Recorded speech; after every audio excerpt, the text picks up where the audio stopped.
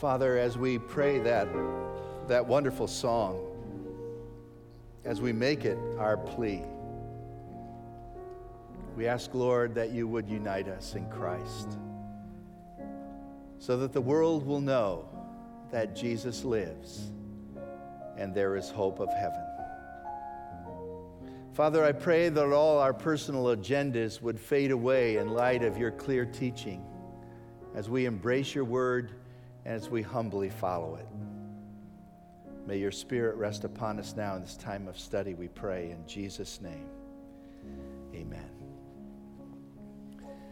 The theme verse for 1 Thessalonians, I would say, would be chapter 1 and verse 7. This is where the Apostle Paul says that this little church in Thessalonica was a model church. They became a model church quite quickly. I mean, they were only formed maybe a couple months before Paul wrote this letter. He was there just a short time in the city, preached the gospel, people got saved and formed a little assembly. He had to flee because of persecution. They continued to endure the persecution. Paul was afraid that maybe the persecution would fracture the little church, so he sent Timothy, and Timothy comes back with a glowing report. They're together, they're strong, they're growing. And Paul writes 1 Thessalonians to praise them, to praise God and to thank them, to give them a little further instruction. And he says, quickly, your testimony went out to all Greece, even the whole world, and you became a model of what it is to be a believing church. A model in all Macedonia and Achaia, northern parts of Greece, and then it spread throughout the entire world. The Greek word for model is tupos, type.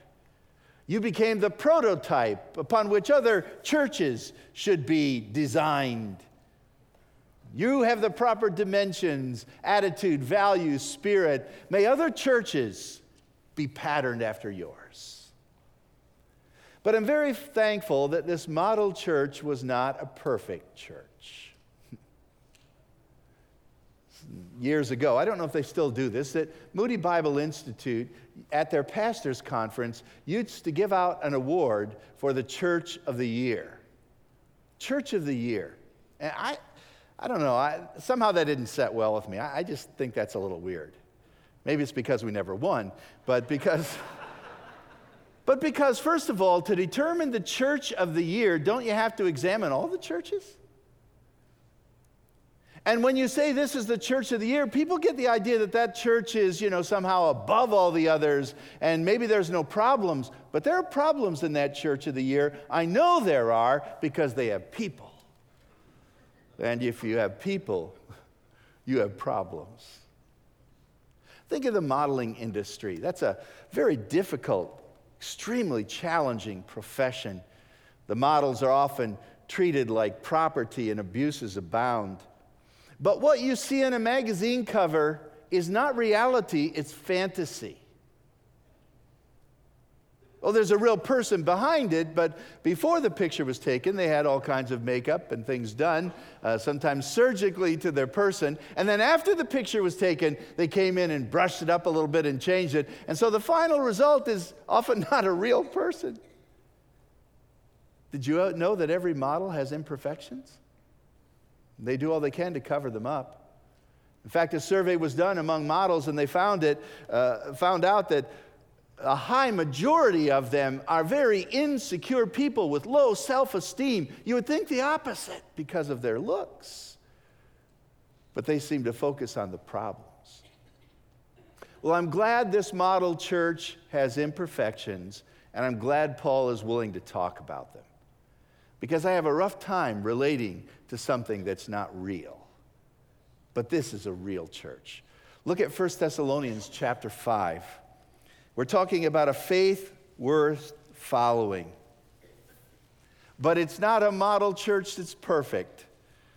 And so when we fall, we have to know how to follow. We need to know how to respond and relate and seek somehow to be restored. This is an interesting section of Scripture. 1 Thessalonians chapter 5. I want to begin reading with verse 12. And I think a good way to describe this is how to get along in the church of God, or how to get along in the family of God. He mentions the word brothers right away in verse 12. This is a very tender letter from Paul because he's talking to family. In fact, he's going to mention the name brothers, or the word brothers, 5 times in this one chapter. Verse 12, verse 14, we'll see again. And then at the end of the chapter, he's going to say, brothers, pray for us. Brothers, greet one another. Brothers, share these truths with each other. You see, we not only belong to the light, as he said earlier in chapter 5, we're not only children of the light and belong to the day, we belong to the same family. And we need to learn how to get along in the family of God. He dealt with weightier matters earlier, the gospel, and how the gospel came and won their hearts, and how they preached the gospel in their midst, and the second coming of Christ, and now he's dealing with very practical matters. These are short appeals and commands, compressed together, that talk about how to relate to one another in the family of God. Look at verse 12. Now we ask you, brothers, and of course by implication sisters, this is the brotherhood, all believers, to respect those who work hard among you, who are over you in the Lord, and who admonish you. Hold them in the highest regard in love because of their work. Live in peace with each other. And we urge you, brothers and sisters, warn those who are idle, encourage the timid, help the weak, be patient with everyone. Make sure that no one pays back wrong for wrong, but always try to be kind. Be kind to each other and to everyone else. In this section, I think the Apostle Paul teaches us how to relate to different groups in the church. First of all, we need to learn how to relate to those who lead us. First 2 verses. And in talking about our response to the leaders, he tells us about the work that the leaders have to do. Notice in verse 12, we ask you, brothers and sisters, to respect those who work hard among you, who are over you, and who admonish you. The work of the ministry is described here in very specific terms. It's interesting that we don't have a title for these people. They're not called pastors or elders here. Later on, they're called the episkopos, those who serve as overseers, or the presbyteros, those because of age and maturity are elders and lead, or even the pastors who are to lead as shepherds over the flock. But no name is given. Their work is just described. Now, most of you know that pastors only work 1 day a week. And even that is half a day for many churches. But actually, if they do the work right, it's hard work. That's the first description. Those who work hard, and they're among you. They're not just leading you, they are one of you, and their work is difficult. In fact, Paul later on is going to describe it to the hard labor that a farmer does. And in Timothy, he'll talk about those who labor hard in the word and teaching, in doctrine. It's hard work if it's done right. And hopefully those who are in that position are indeed working very hard. Notice, secondly, that it is work that has some degree of oversight. They are over you. Now, I believe the first thing to be said about a pastor is not so much that they have authority over someone, but that they are servants to the church. That's Colossians chapter 1. Because the chief characteristic of one who would lead is humility, not authority. And we are warned over and over again, don't lord it over the flock. But when all of that is said and done, those who are spiritual leaders must lead, and there's some responsibility. In fact, in this word, there is the idea not just of authority, but the responsibility to care. And you think of a shepherd and his sheep. By the way, in churches, the tendency, it's so easy for pastors to fall into the error of domination, kind of dictators over the flock, and it's so easy for the flock to fall into insubordination, kind of like the shepherd and the sheep. For sheep to be stubborn and for the leaders to be oppressive, and that happens in many places. So this is a call for those who are over you, not just with authority, but with great care. They're servants of the church. And then finally, sometimes they even have to admonish you. It's a word that speaks of a negative, corrective word. It's a word that seeks to right something when it is wrong. It's not a harsh tone, but it's a big brother type of tone. And one who loves and seeks to bring someone back. That's the work of those who are spiritual leaders. And by the way, it's impossible to do this work unless the church is praying and unless these people have the Spirit of God filling them. So that's the work of those who lead. Now, what about the proper response to those who are being led? Well, the Scripture makes that pretty clear too. It says you need to respect those who work. Verse 13, hold them in the highest regard in love, not because of who they are, but because of what they do, because of their work. They care for your souls.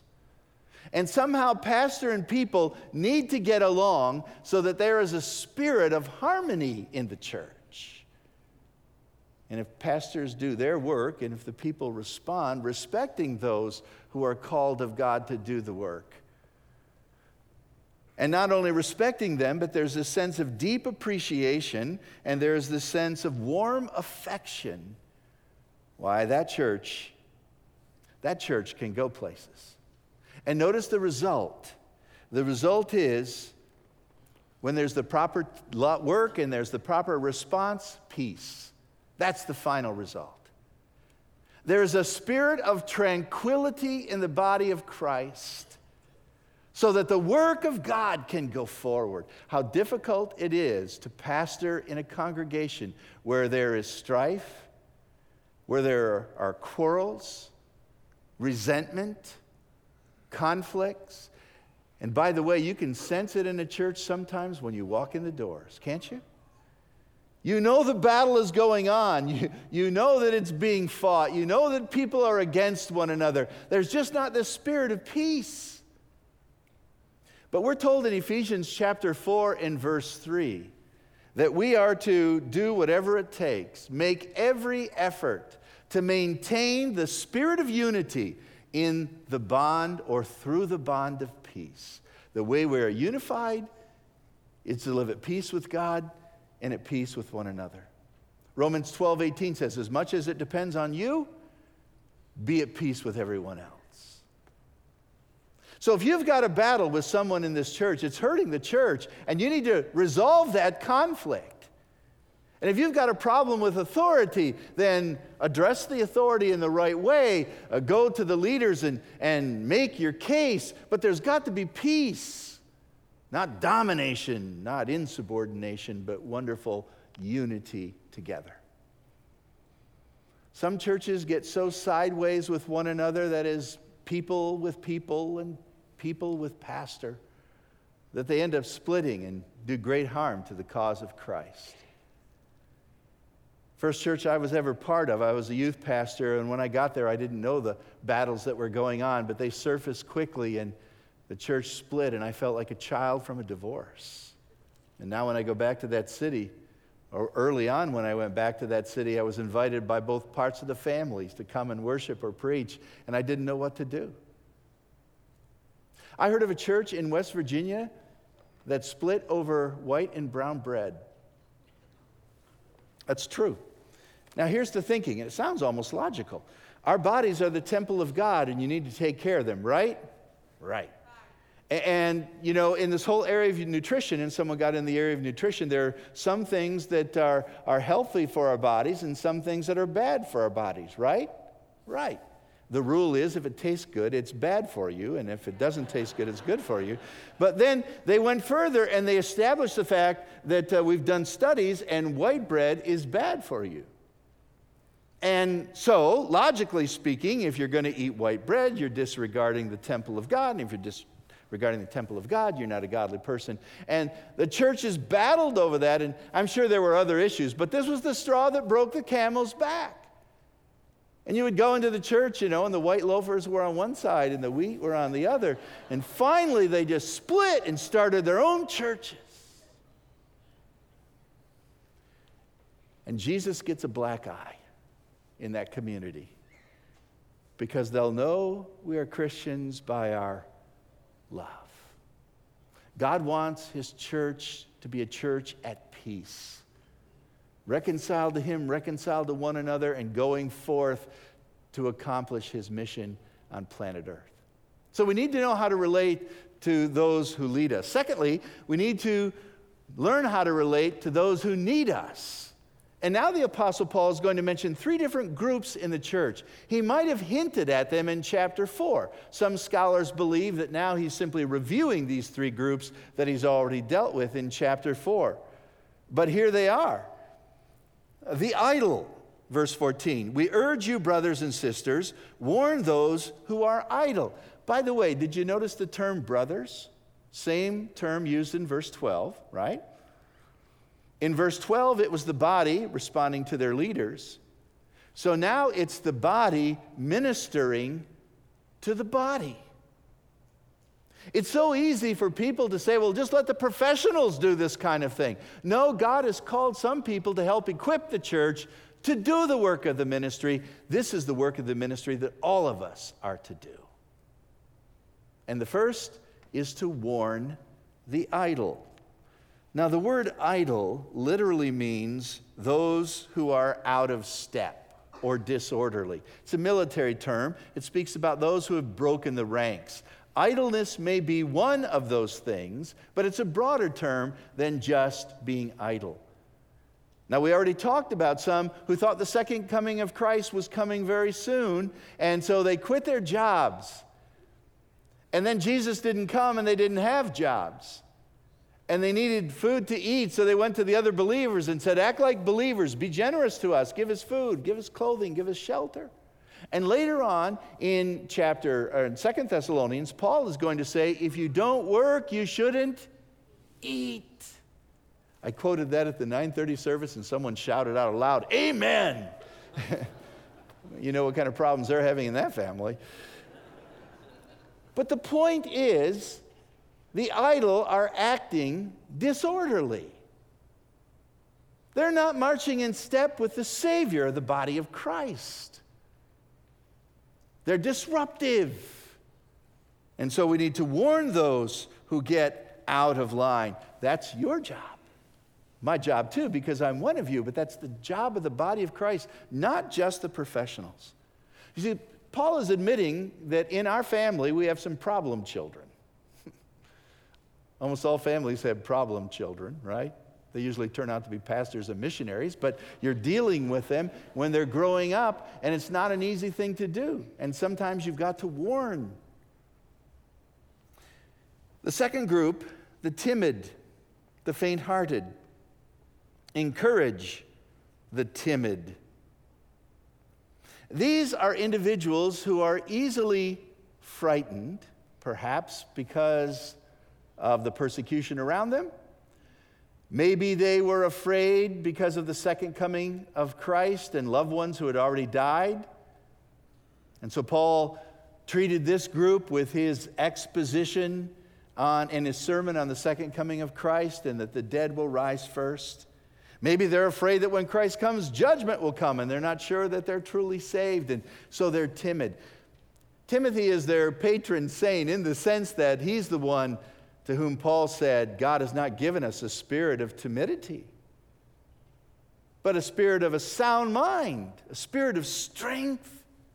And that strength comes from knowing and trusting the Word of God. So there's a group in the church that are very anxious about all kinds of things, and that causes them to faint or to quit. We need to encourage them. The third group, called the weak. These are the people who really can't stand on their own. Weakness in this context probably talks about the tendency to crumble whenever temptation comes their way. And maybe in particular, the sexual temptation that Paul mentioned in chapter 4. So you'd have the weak dealing with a sexual temptation, the idle as they were thinking about the coming of the Lord and they stopped working, or the faint-hearted who needed to be encouraged that when the Lord comes, the dead in Christ are going to rise first.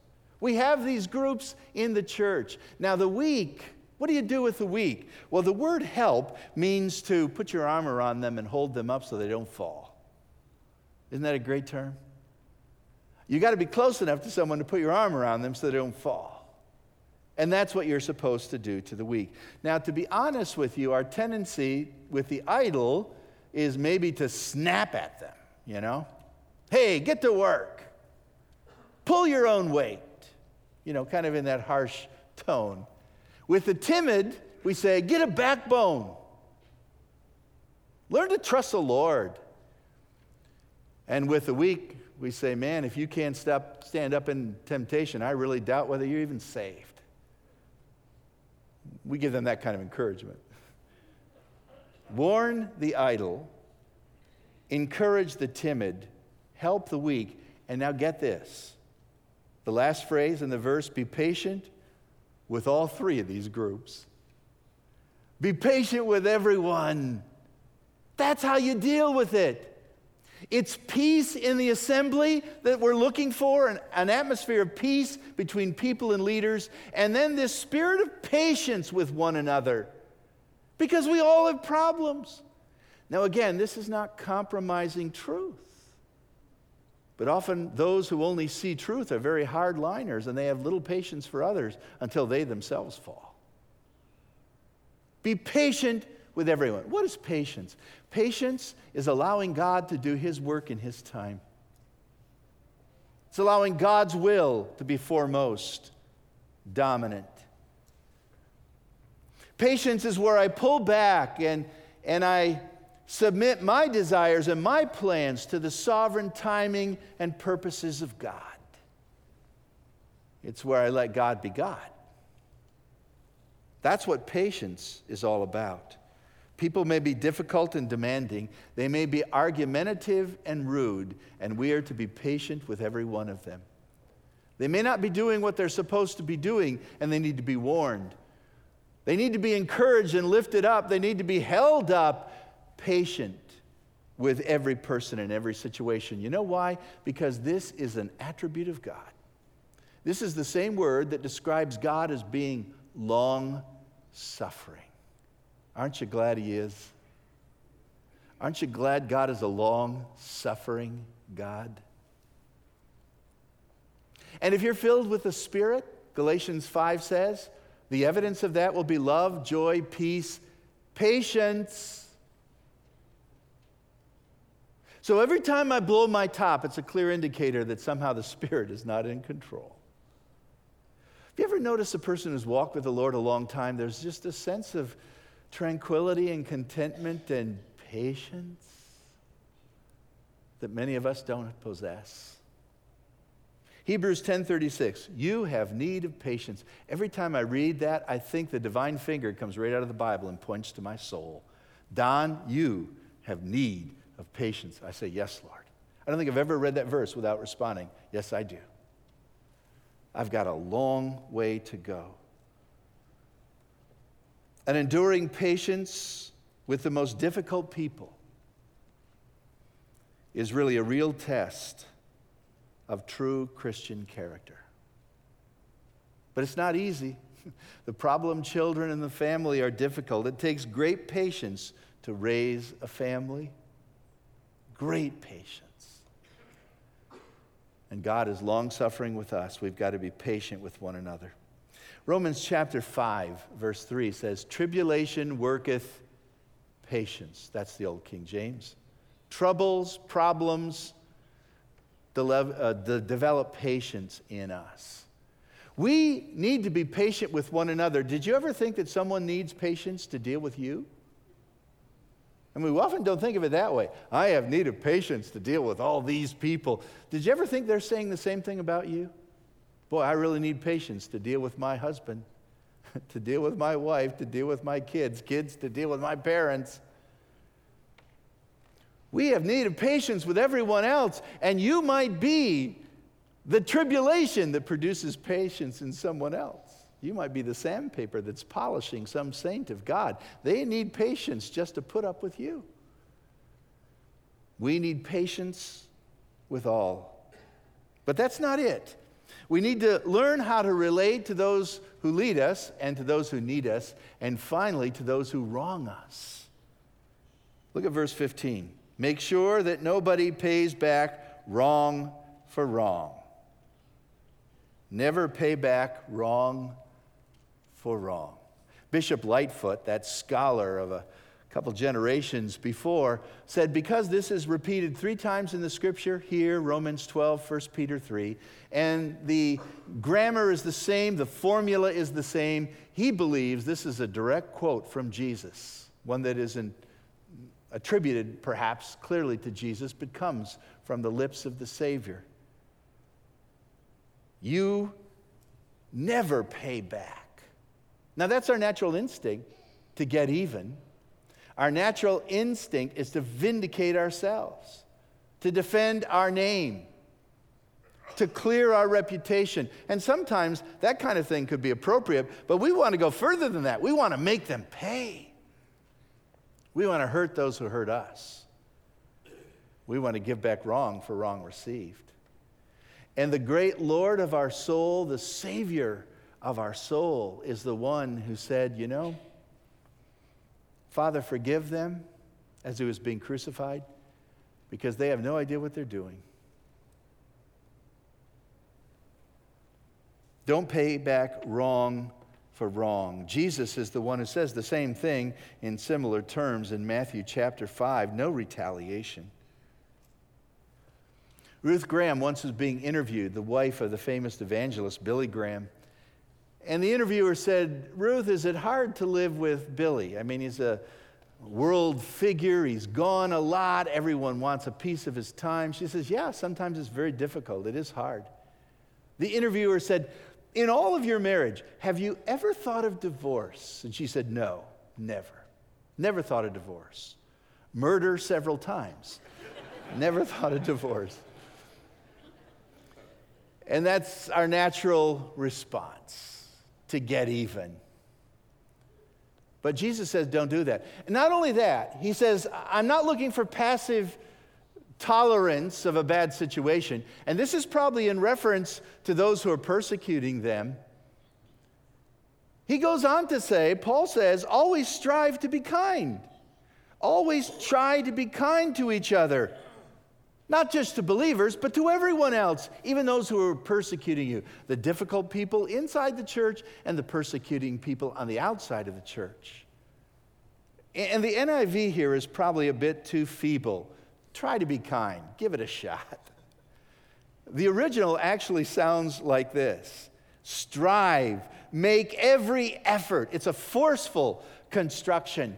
Put every ounce of energy you can into this mission. Be kind to everyone. George Truett used to say, be kind to everyone because everyone's having a rough time. That's a good perspective. Everyone's having a rough time. So be kind. Jesus was. And being kind to others.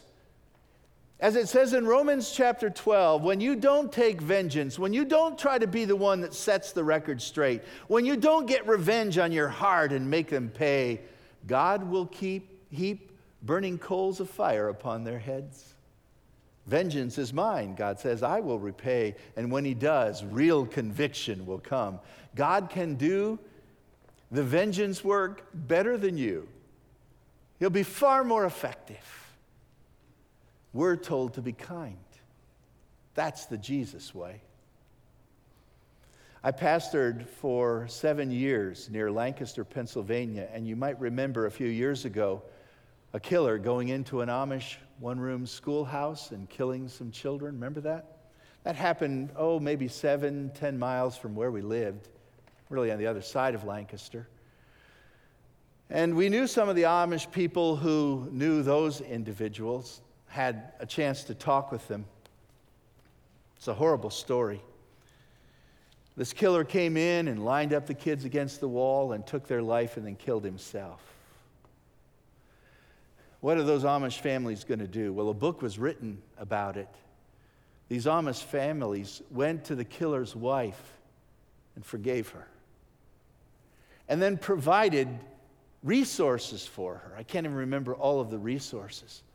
And she was so overwhelmed by their kindness. And the title of the book was Amish Forgiveness. I don't like the title. I like the story, but I don't like the title. That should be the Jesus way.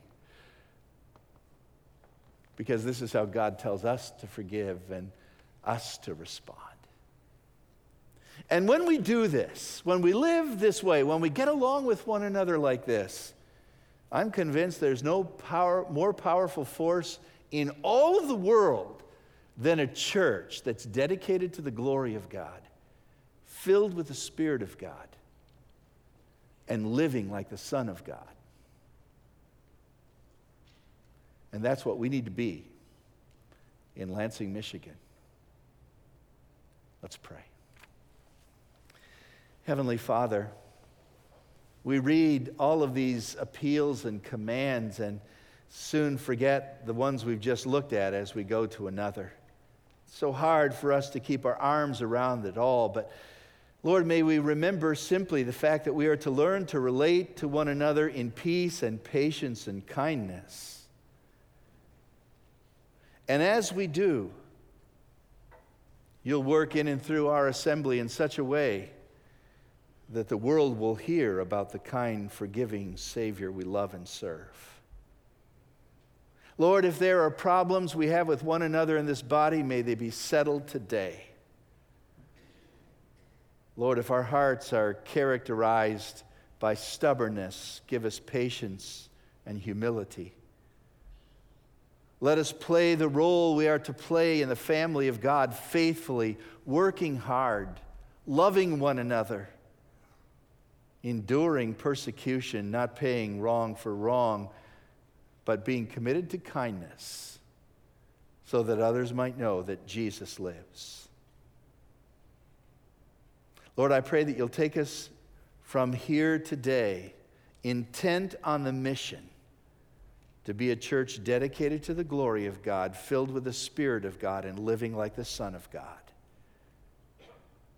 in whose name we pray. And all the people of God said, amen. You're dismissed.